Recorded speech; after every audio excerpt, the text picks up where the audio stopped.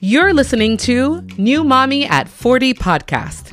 My name is Victoria Latour Dunker, and I'm your host. Welcome to our community. It's a non-judgmental, safe, honest space for mature people who are entering parenthood. So if you're new here, welcome. And if you're coming back, thank you so much for making this community what it is today.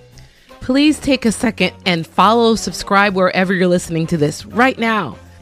All right. Thanks everybody for being here, and let's get into it. Hit it! It didn't happen in my 20s.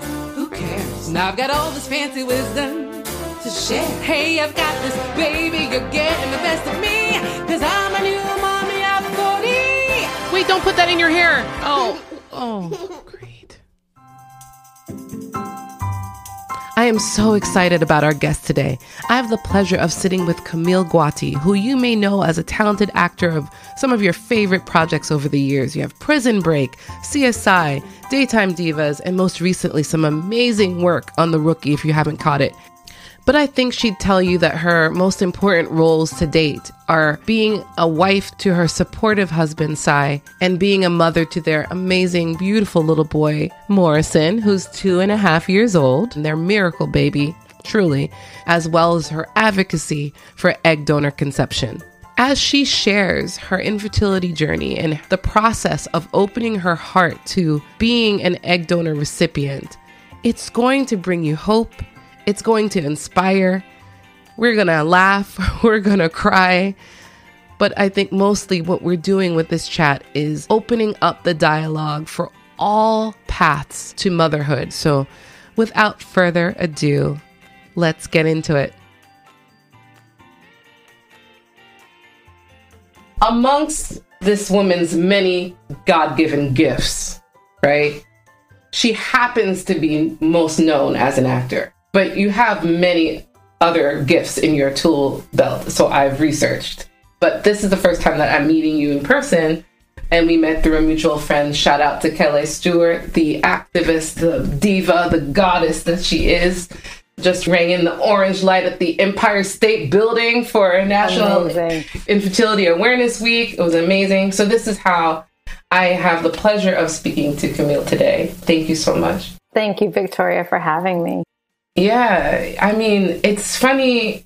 I think, ironically, what's bringing us together, you, me, and Kelly, is literally being in a space where we all found out later in our lives the importance of fertility awareness. For you and your husband who were trying for, was it at least 5 or 6 years? Well, we were trying from like 37 to... It was really like a full year of us, going for it. And then we jumped into IVF right after that.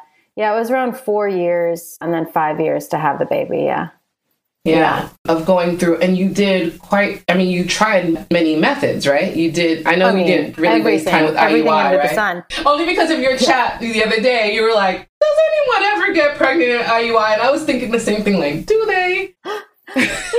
I wanted to ask that question so bad because so many people start with IUI. Yeah. They're like, and you know what? Financially, it's the way to go. And you think, that makes sense. You put the sperm as close as you can, get it to the egg, and all of a sudden you're going to get pregnant. Right. But it doesn't happen. I've never known one person that it happens to. Yeah. I want to going back to Calais, I don't know if I've ever really said this to anyone but her. Maybe I did say it when I spoke to her, but she was really the reason why I went into checking myself because... No way. We had worked together a couple times, actually. One time we actually had played lesbian couple and we had to make out, which is really funny. No way. Oh, you have to tell me. I have to catch that. It's funny. Yeah. We did it on a show, I think Sex, Love, and Secrets, I think it was called. Okay. But anyways, we ran into each other randomly at an audition as actors do. And she told me about what happened, her breakup. And she's like, took back her own empowering herself and took back her fertility by freezing her eggs. She told me how many she got. I was like, oh my gosh, this is amazing. So I was like, maybe I need to figure this out. And I talked to my husband and it was that was the catalyst to start my wheels turning. And the next time I saw her, I was like, oh my gosh, this is what's happening. I actually went to an IVF doctor and they told me I needed to start now. So. And how old were you then? I was 38, turning 39 when I went to the IVF doctor. The IVF doctor. Yes. The IVF doctor. But the thing is it's conversation, right? So without that conversation between Calais and I mean, I would have been there or gotten there eventually, but it's information. Information is power. I know it's such a cliche saying, but it's so true. Without us talking to each other or talking about this, then we're kind of sitting ducks. Yeah. You know, ticking clock, as they say. Yeah. And there's a huge difference, like even 2 or 3 years. I mean, for me, yes. I had mine I was pregnant at 40 and delivered at 41. And since then, it's just been miscarriages and the egg quality is completely different. So the timing of your conversation is helpful because even though, and we'll get to what you and your husband eventually did, it at least gave you an opportunity to maybe use your own eggs, maybe, you know what I'm saying? Because you started earlier to find out what was wrong or what was, different about your anatomy in terms of the eggs. Because if you hadn't had that conversation with Calais, it was priceless at the time. It turns out for me, I had advanced diminished ovarian reserve. So I mean, I had a grandma that was well into her 40s and had babies, but my other grandma, after like 26, couldn't have any more children. She also miscarried. Actually, it was stillbirth, that whole situation. And unfortunately, my reproductive organs take after her than my other grandma. So I had a doctor tell me, well, you probably would have had issues like way before, but I still was going to try my hardest, know? Yeah. When did you know that you wanted to be a mommy? How early do you think? I've always had the bug for motherhood. I didn't have the bug to get married, which is interesting. But when I met, I was like, career. But I always knew that I wanted to be a mom, but I didn't know that I was gonna have issues, obviously. I brought up Latin, you hear all about these women who are just, popping out babies left, right, and center. So I didn't think I was gonna have a problem. And I married at 33 and my husband was younger and he wasn't ready and my friends were having babies and I definitely was ready, but he wasn't.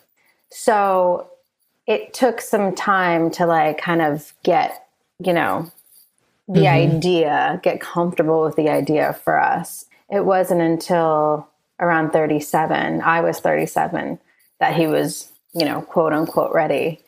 And you have that experience where you do, first time we do it.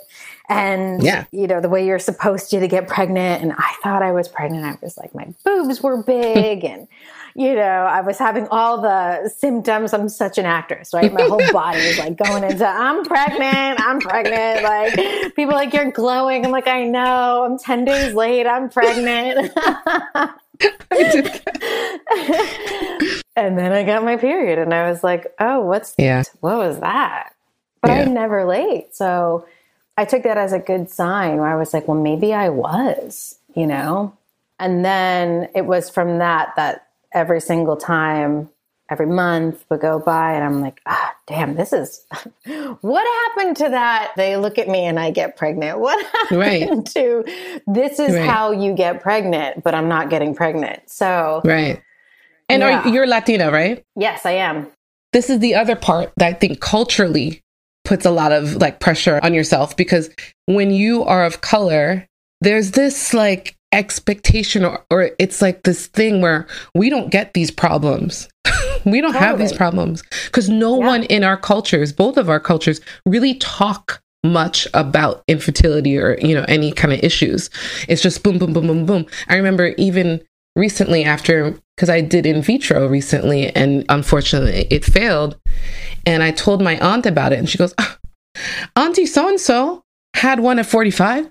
What's wrong? And I just heard about another 45-year-old. And I was just like, and I come from a big Haitian family where everyone is like, it's either everyone's praying. or talking about you and talk or popping out babies. And I just thought, I don't know. Does that mean there's something wrong with me then? Is that what you're saying? I'm like, so it's the pressure I felt culturally also made me feel, since in trying to have another child, like, what is wrong? Thankfully, in community and people like you speaking out, then you can feel like this is not so abnormal. Right? Right. No, it's not. It's not abnormal at all. But like you were saying, there is a cultural where people, they don't, and I want to say they don't believe in infertility, but I think it's such a hush subject that they just don't talk about it. I mean, I was treating my mom to a facial the other day, and the lady in there was Argentinian, and she was like, all you need to do is relax. And she's stressed out. And, she's talking to me in Spanish, and I'm like, oh, lady, it's not just relax. And it's not just, because the thing is, infertility exists. People, it happens. And it's not just, it's not because we're not praying hard enough, or we're not, relaxed enough, which, by the way, when you're diagnosed with this, it's a diagnosis. Let's just say that, because it is. It is. And it's something that I think we need to be more delicate around the conversation and start talking about it, especially with our families, because they don't see it the way that it's supposed to be seen. Yeah, they don't mean to be bad. They care and they want to see you succeed. So they're just trying to troubleshoot. I'm like, troubleshoot these eggs. Oh, that's it. That's it. It's troubleshooting. It's like, I'm going to solve this. Mira, this is what you need to do. It's like, no, it's not. It's a little bit more complicated than that. But for you, the fact that, you guys as a family came together and said, okay, let's start trying now. I'm sure the devastation of finding that diagnosis and then being determined to like, okay, what else can we do? Is that what basically brought you to IVF first? Is that what you did then? Oh, yeah. Well, we tried for a year. And after a year, one of my husband's friends said, and he was a doctor, he was a urologist, and he said, maybe you guys should just go see my guy. And I told you, like, running into clay and everything, it just all of a sudden started like happening. I started hearing about this one doctor, this IVF doctor. So I was like, let's just go. And we went. And when I got my levels checked, the doctor basically said, you want to get pregnant? You need to do this like tomorrow. And I was like, oh. So he, for those listening, I had an AMH level of 0.54 and the thyroid, can't remember what my FSH was, but basically, it was that of mid-50s. So your FSH was higher than the AMH. I think. And it's supposed to be the opposite, right? The AMH has to be high. And my AMH was super low.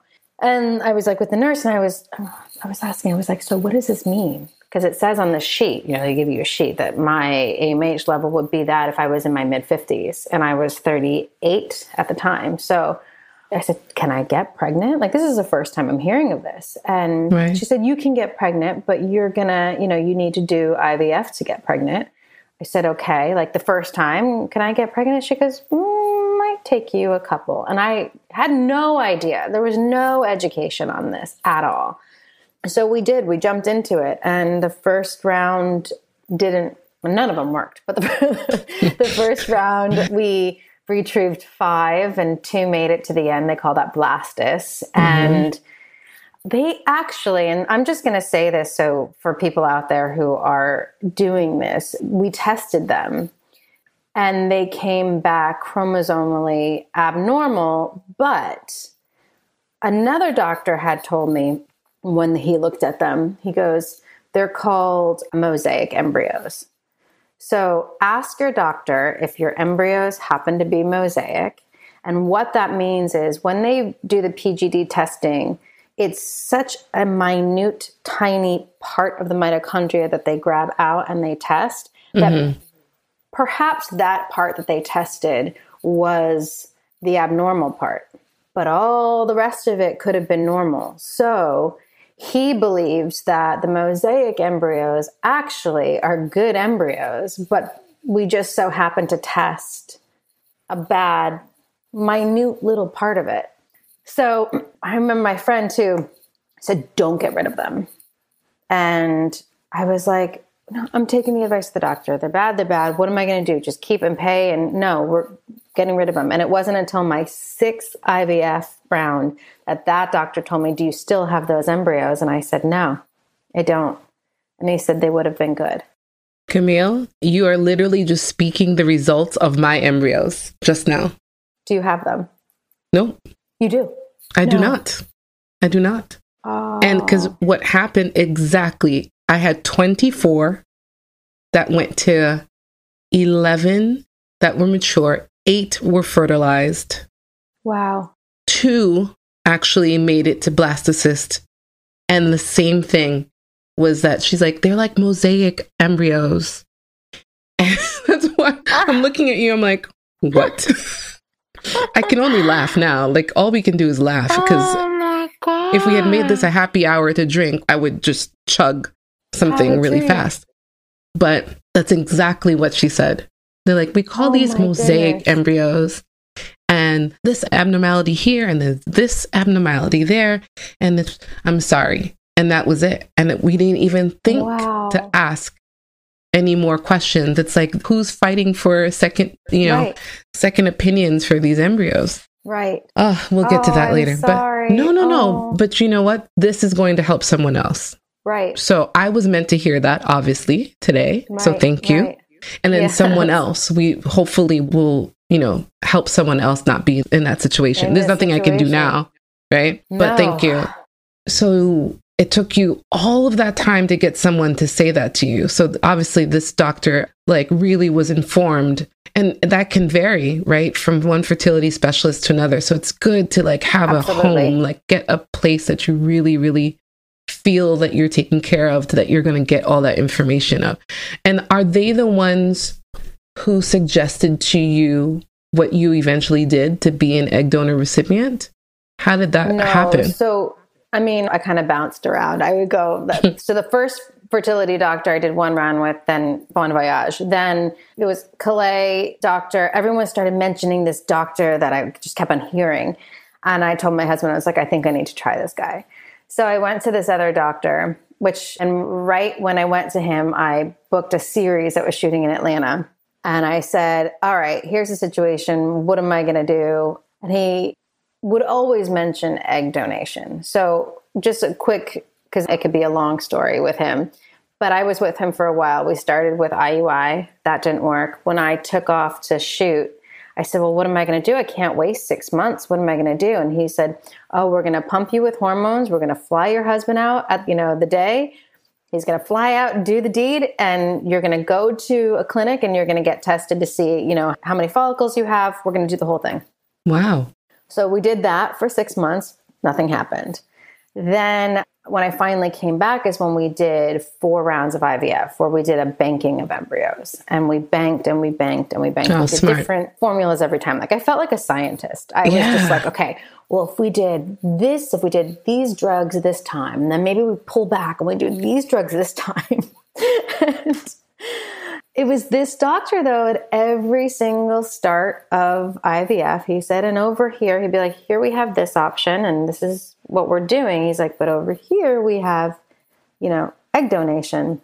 And I remember, when the first time he mentioned egg donation, I was so angry.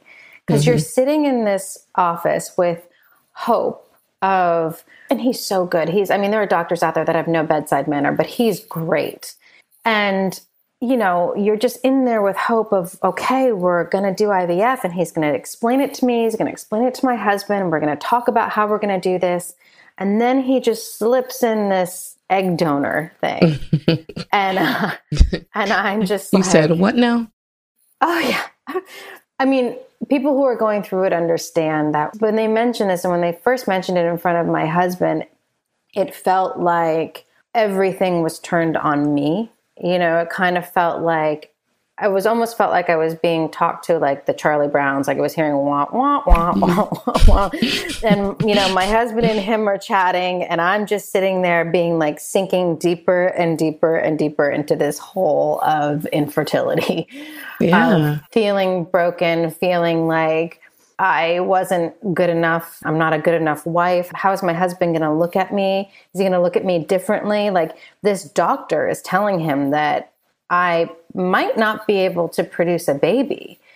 And it's, when you're hearing those words for the first time, it's super hurtful and you feel just shame. But cut to 5 times later.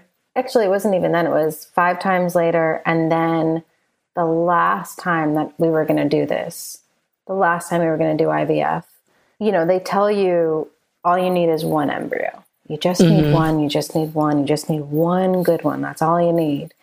And I was kind of tapped out at this point, but I wasn't going to stop because I pray, I believe in God. And God just showed me a sign, like, what's happening? What is happening? Everyone's like, just let go and let God and this and that. I'm like, how do you surrender? Obviously I'm not surrendering because this is not happening. Right. So I was like, I just need a sign because I can't stop. I need you to stop. I need you to stop this or make this happen, like something. And we were doing our last round and I was doing what they call like the baseline, which before you start all your, drugs, they check your ovaries to see how many follicles you're working with. And the doctor that checked me, he said, when are you starting this? I'm not finding any follicles. And I was like, you got to check a little harder. I'm starting tonight. You got to find some. And he's like, maybe 1. He's like, but there's none. And I just walked out. And that's when my AMH levels at that point were a 0.1, when before they were 0.54. So I think that was, and I still get really emotional thinking You're about making me cry now. I'm just crying, just thinking of like, you hearing that. Yeah. And it was weird because I remember sitting in my car and it was just like devastated, but also in a weird way, being like, okay, thank you. Thank you, because I couldn't do it on my own. I couldn't stop on my own. And that was my sign. You know? It's weird, right? When you ask for a sign, you get it, and you're still like, wait. What? Are you sure? Are you sure? Did you call the right person? Let me tell you my number. My number is, you must have meant that for somebody else. You sure? The room next door. The lady next door. That's who you were trying to knock on, not me. I'm Camille. You meant to call Camila. She's next door. No, because it's like weird. When you ask for a sign, you get it. And it's hard. That surrendering all is very difficult. But the other side of it, and what you recognized, and I don't know how long it took you to recognize that, to go, okay, because I was going to keep going. So you are definitely telling me that I will not be able to do this way. This is not going to happen. Okay. So, and there's nothing more that I can do in terms of making yourself still that science experiment. Whew. That was a long ride home. It was. And I have really, really good support system of friends and family. And one of my friends who also went through IVF, she was like, it's just this month. Go next month. And I was like, I told her, I said, it's done. I'm done. I heard it loud and clear. I am done. And it's okay. And as, sad as I was, I knew that this was not going to be my path to motherhood, Yeah. And I had to, that's when I started to go through and really mourn the loss, because I hadn't let go until this moment. And I was like, okay, now I get to grieve. Now I get to say, and now I get to relax too. Yeah. Because I was so holding on. Like, I mean, you should have seen me. If anything was plastic in the house, I'm like, get rid of that. That's a Tupperware container that has BPA. This is BPA. That can has BPA. I'm only drinking this kind of water. I went to some like weird Spanish witch doctor who massaged my uterus and like gave me all these jujus. Like, who knew? I was like, you sign me up. Everything. Yeah. I can relate. You can relate, right? I can, because, I hesitate sometimes. And this is what last week for National Infertility Awareness Week allowed me to speak on was, just because you see me with one that I gave birth to does not mean that it was an easy road and that it's been easy since. But I do recognize the blessing that she is, the miracle that I have, and it's hard to, I had guilt in speaking to other people who have not been able to have a biological child or a child, period. Like they just, and say, oh, I'm part of this. I can understand this week. This means something to me too, while I have this beautiful kid on my lap. But that has been my, in one sense, when I asked for a sign after, because I told you privately in our emails about my journey since then, but if this is their first episode, I had a twin pregnancy after my child that I have now, and I lost them 2.5 weeks apart. So it was going through that twice, was just like, oh, you're kidding me. And I felt so weird talking about it because it was obviously sad and a tragic loss because of what we wanted in building out our family. But then I had this kid. So in my head, I was saying, well, at least you got one, but I just didn't want to hear that from someone else. Like, because you don't know how hard it was to get her here. Like, because she's my rainbow baby too. So, but the grieving part, what hit me when you were just talking about it is allowing that time to grieve and recognizing that this is what I need to do now and take care of myself. What did you do? What was your grieving process like? How do you start that? With a bottle of red wine and a chocolate cake. Yes, girl. Yes. I actually, I was lucky. I was fortunate that basically it was a lot of alone time. I needed some time to separate actually from my husband, and not from, because he was grieving too, but I needed some time to kind of decompress with all those, 4 or 5 years of everything that we went through. And a friend of mine actually said, can I take you away with me? And I said, oh my gosh, where do you want to go? She took me on this trip, and it was kind of like an eat, pray, love moment. And I was just basically traveling by myself with her, having her companionship, but also by myself. And it was on that trip that I really grabbed a hold of using a donor, and what that meant and how that felt different this time. And through that, though, it was a lot of journaling. I'll just be more specific. It was a lot of journaling, a lot of reflection, a lot of prayer, a lot of trying to shift the lens for me of what do genetics mean anyways? I started to think of, well, at some point I'm not going to be here. Do I really care that I'm not passing on my genetics? What does that mean? And why was I so attached to it? Was I so attached to it because everyone told me that I looked like my mom? Was I so attached to it because I would always envision what my little girl, and I have a little boy, what my little girl would look like, and I thought my little girl would look like me? And then I'm like, well, that's egotistical. I want to see my face. I just want to see my face. I want to see. And it's so funny because people, when people look at, he has your nose, he has your personality. I said, well, they are their own person. I started to kind of dissect everything and what does it mean? What does this all mean? And why was I so attached to it all?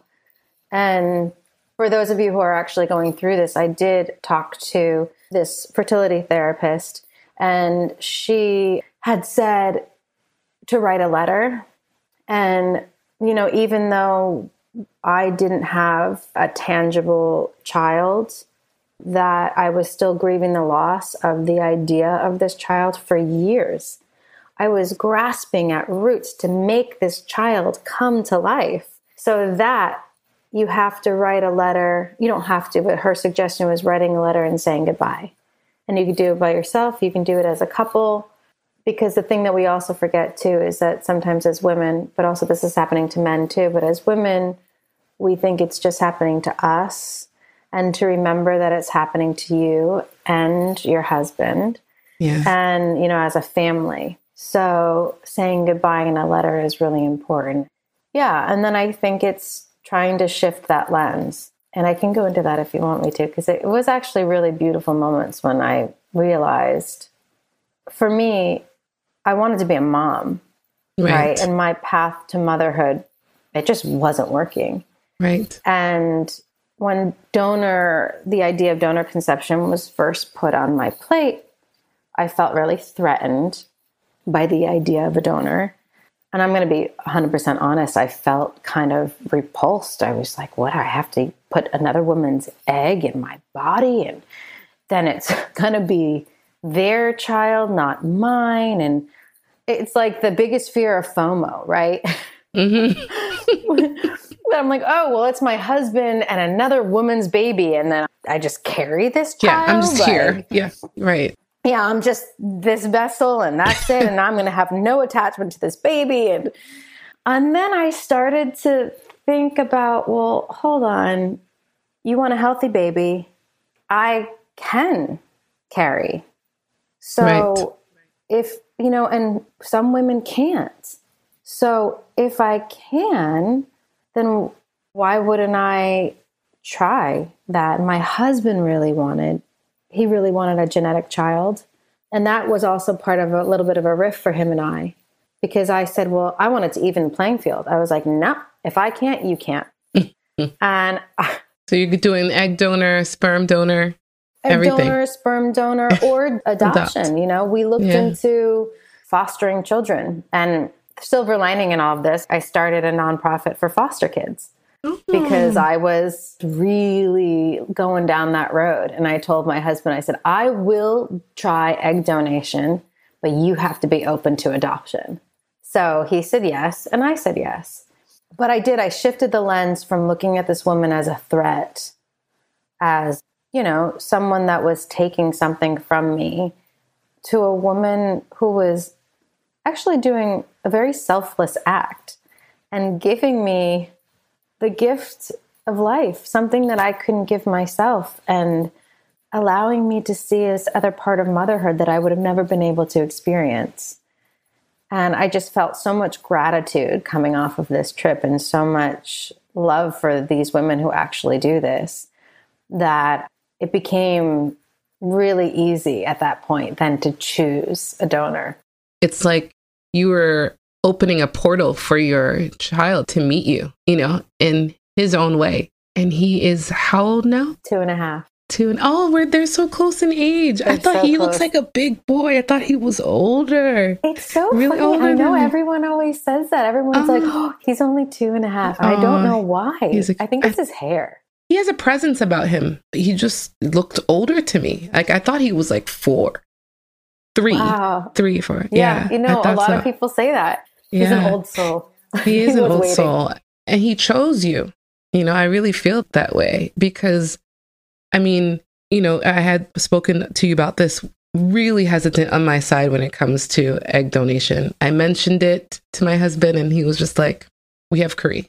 And it's true. Like, I get that, and I have to say, your story and just meeting you has really opened me up to that. I don't even have like a hesitancy really about it anymore, because I feel like I've always been open to adoption. Another thing I don't think my husband's really open for, though he appreciates, people who do. It's just maybe not the right choice for him. What this option offers is if you are able to carry, that child is still bonding with you from a very deep place, it's hearing your voice from inside the womb. It's eating what you eat. You still have that bond. And so I just don't think it's ever been, because I remember egg donation, it was all over backstage and and all the publications trying to get young actresses who were to go. It's like, we know you're broke, so come over here and give us your eggs, you 21-year-old spry girl, and we'll pay you. And I think, not even connecting with the fact that, no, you're literally donating your own eggs for someone else. I never even understood, like, who's using these eggs. I don't know. It never even occurred to me as an option until this community, and just going through and looking through hashtags and like trying to grow the community and what's everyone's, what are they doing out there? How are people, because this whole season's been about the journey to parenthood by any ways necessary in your older age. And then I was like, oh, egg donor recipient. What? So I'm grateful for the conversation, because even if it doesn't turn out to be what we do, it is still such a great option. But what you're reminding us is it may be a process, and it's okay to have that process in understanding whether it is an option for you, and that it took you some time to get there. And I think... it took me a long time, as you heard. It took me a very long time. And thank you for your transparency in that, because, I mean, automatically as a woman too, and I'm like, I know it couldn't be from 0 to 10, like, no, baby, okay, I'll do egg donation. There's a whole like journey to there. But it's nice of you to be transparent about that, so that if someone is hearing that for the first time or considering it for the first time, that they take the time that they need to find out whether it's the right choice for them. So thankfully, you were able to have a successful transfer. So that means all this time, it wasn't a lining issue for you at all. That was not just the egg issue. So was that like a relief to find out, okay, so I can carry a child. Now it's just a matter of the process of getting ready for that. So was that similar to IVF? Did you have to take medication and all that like you would have for a normal IVF, not transfer, but transfer, an IVF transfer? Yeah, transfer. Exactly. So because, your body has to be prepped and primed. They have to make your body, your womb, think that it is pregnant. So I had to go through all of that. We actually, the egg donor, our process for choosing an egg donor, or who we chose, the company that we chose, was a bit of a corrupt company. Oh. So, always a story. There's always a story. My goodness. But we ended up only having one embryo. Yes. And this egg donor was young, and she, they promised that she had high AMH and this, that, and the other, but we only got one embryo that made it to Blastus. And I remember being like, oh my gosh, I have over 20 embryos that I put in of my own, and not one took. And you're telling me I got one embryo? So I spoke to the IVF doctor, and I told him, I said, and I mean, we are literally putting all of our eggs in this basket. Yeah. He goes, this is the golden egg, Camille. We promise you we're going to take care of it. We know how important this egg is to you. And I said, okay. So this was in Mexico, and we loaded up, started loading myself up with all the drugs that I needed to prep my body with. Transfer day was there, and I felt good. It was, even though it was just one, there was something about it that I just felt, I kind of knew that it was going to happen. And we transferred it, and we just enjoyed 10 days of chilling out, eating great food, went back home. And I did refrain from taking any home pregnancy tests, but I felt nothing. I was like, oh, this is weird. I feel nothing, but I think I'm pregnant. And we took the blood test, and the nurse calls, and she said, well, so got your lab results back. And I'm like, oh, yeah.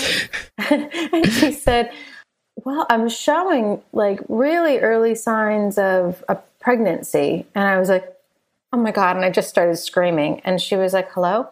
Hello? And she goes, I wouldn't, don't get too excited. And I was like, no, you have no idea. Every time I get this phone call is always like, it's the doctor. And I knew when the nurse called that the nurse was like, when the doctor calls, it's a no. When the nurse calls, it's a yes. So the nurse called, and I was like, oh my God, what's happening? So I said, you have no idea. This is 5 years of hearing no, and finally I'm hearing a yes. She's like, okay, just relax, settle down, take it easy. I was like, okay.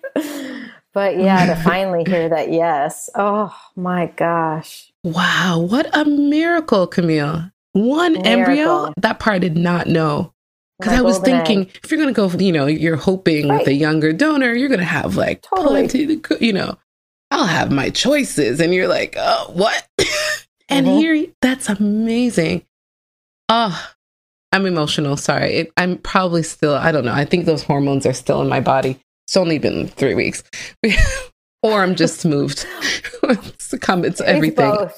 It's both.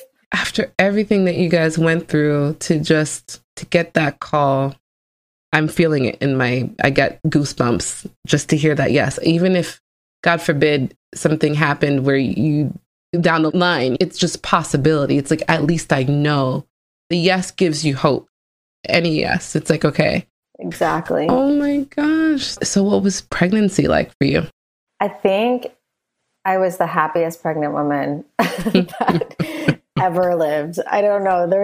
It's so interesting to see, people who, pregnancy can be, I was sick. It was not like a straight shot. There was a big issue that happened to me where I was a little bit on bed rest for a while.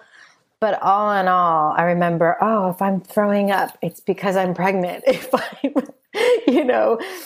I'm this, it's because I'm pregnant. If I'm moody, it's because I'm pregnant. And I was just like praying on this baby every night and every second. I felt like we were meant to meet and I was meant to be his mom. And it's, looking back, you forget all the troubles and the struggles that you went through. I mean, we went through it and it just kind of just dissipates and you're like, I'm pregnant. And then I think too, every time I'm like, wow, if any of those pregnancies would have worked, any of those embryos would have taken before, I wouldn't have done this and I wouldn't have had my son. Yeah. And isn't it crazy how life works to bring you who you're meant to be with? And I just know that if anybody ever chooses egg donation, like you're meant to be with that child and you're meant to be that child's mommy and they're meant to be in your life. And I almost recorded him yesterday on the monitor because he was just going, Mommy, he didn't nap. I'm like, please don't let this be the stopping point of your nap. But he's like, Mommy, Mommy, Mommy, Mommy. And I was like, if anyone has any doubts that you're going to connect with your child or that your child is not going to think of you as mommy, just listen to him right now. I am his mother. Yeah. Look at my face of annoyance right now. I am his mother. And he knows who his mommy is. He definitely knows who his mommy is. I wanted to ask you, because I am thankful that you were transparent about this, but you probably could have just disappeared and not told any about this except your immediate family, maybe, and kept it moving. But something made you passionate about this enough to share your story and let us in. What was that for you? Why? There were a lot of different reasons, but I think for the most part, I know we emailed each other about this, but I am an oversharer in general, just in life. Yeah. But I knew that there is a difference between this particular subject. But this was my story, right? This was our story of how we built a family. And I felt weird being a presence on social media and not saying the truth. To say that I got pregnant and not really talk about the struggle of it. I was in secret through a lot of the whole journey of me trying to get pregnant, never once said anything. There were little moments that you would see, like on Mother's Day, I would put a picture or this or that, but I never revealed any of it. And I was playing pregnant women on TV and I was lying to my producers about where I was going and hearing, a producer say, I think we're going to get rid of your pregnancy because it's not sexy. And I'm just like, all of these things. And I'm like, man, I've been through it. And the fact that I'm not saying how amazing it is that I am now here with this baby and how it actually happened, to me felt like a disservice to us, to me, my husband and my child. My husband, on the other hand, was like, he comes from a family that is very private, and he didn't want to even reveal to our son how he came about. And I said, but why? That's so shameful. That puts shame on me as a mom, saying that you're not okay with what happened and you don't want him to know that mommy was broken or mommy didn't have eggs that were working. Yeah, I was going to say, you're not broken. Not broken. I know. I put that on my Instagram in the middle of the night, and I was like, Dad, I woke up. I'm like, no, I'm not. I felt broken. Yeah, you felt broken. Yeah. But it was just shameful to not say it, to not talk about it. And by the way, I don't talk about it to everyone that we meet and everyone that we talk to. Not everybody has to know. Right. I mean, but I really wanted to advocate for it. And I told my husband that People magazine said, oh, we heard, they knew that I was pregnant and they wanted to do an announcement. We had a big powwow with like a bunch of people being like, said, I want to use this as an opportunity to actually talk about what happened. And everyone's like, are you sure? Mm-hmm. And someone said, well, you don't have to tell them your story. And I was like, and that right there, I was like, I know, but it's my story. And I want people to know my story. I don't want people to know this fake story of Cinderella that I am pregnant at 41 years old. I wanted them to know what it really took to get there. Yeah. Well, it honors your journey. It honors you as a person, all your strifes, all the successes, the pain along the way. But I do understand that there are other people who are not sharing this. But I thank you very much for your transparency. And I know that you are making a huge difference in how you're using your platform. You're honoring Morrison's journey and his history, and he will be better for it to know that his mama really wanted to meet him. And one way or another, I was going to meet you and you were meant for us. So thank you. Oh my gosh, Camille. Because I just really am really thankful, because some people think there's just no way. There's just no way that this is going to happen for me. So you're opening up the possibilities.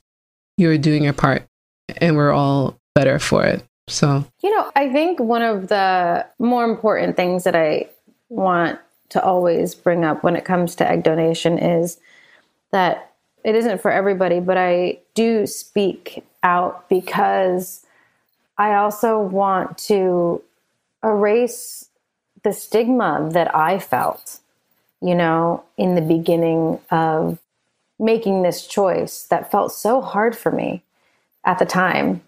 And it's so funny because I was saying the other day, I was just offered free eggs from someone, and it's like, like an embryo bank. And I chose my egg donor in a second, where before it took me so long to even get to that point. And I'm speaking out because I want to erase that stigma. I want to also make this world for my son a little bit better. I don't want people to look at him like he's different, because he's not. And I want people to just see that family building can come in all different shapes and sizes, just like we as people can. And that not everybody builds a family so straight. You're lucky if that's the case. And egg donation is also a choice. And so you choose that because you want to be a mommy and you want to be a daddy, and you choose that. So you're choosing this out of love. And the same with adoption, or the same with even wanting to have a baby. You're wanting to have a baby because you're choosing, because you want to love this child. So it's all in the same umbrella. I just think we have to start looking at things differently. And that's one of the reasons why I still speak out and will forever speak out and advocate for this, for my son and for his future too. Oh, Camille, thank you so much. It's so nice to meet you. It's so nice to meet you. Nice to meet you too. Camille, thank you so much for coming on and sharing your story. It is so inspirational. It is yet another example of how deep a mother's love can go, to know that there's a child out there that you must connect with, that is waiting to be in your arms, and you let go of expectation and open your heart to a whole new option and look at your family now. So I hope that if there's a member of our community here at New Mommy at 40 that is trying to conceive, I hope that this is yet another example or another option on the table for you. We know it may not be for everybody, but it's just good to know what all your options are. So I can't think of a better way of concluding season 1 of New Mommy at 40. Woohoo, we made it! I wanted to take a moment to honor all of the paths to motherhood at this stage of life. And yeah, there may have been a few that I've missed. We can always explore them next season, but I really wanted to take away any fear that someone may have if they're younger and they see that this might be their future of having a child in their 40s. We're thriving. Our kids are thriving.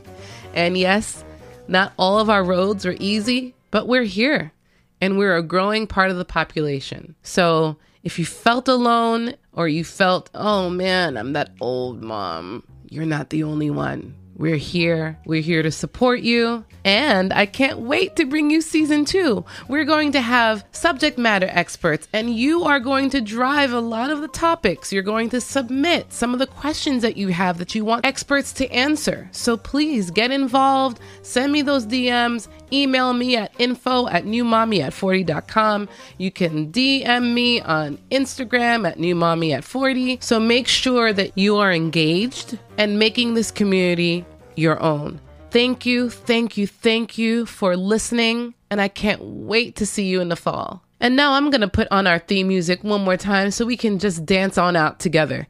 Hit it! It didn't happen in my 20s. Who cares? Now I've got all this fancy wisdom to share. Hey, I've got this baby, you're getting the best of me.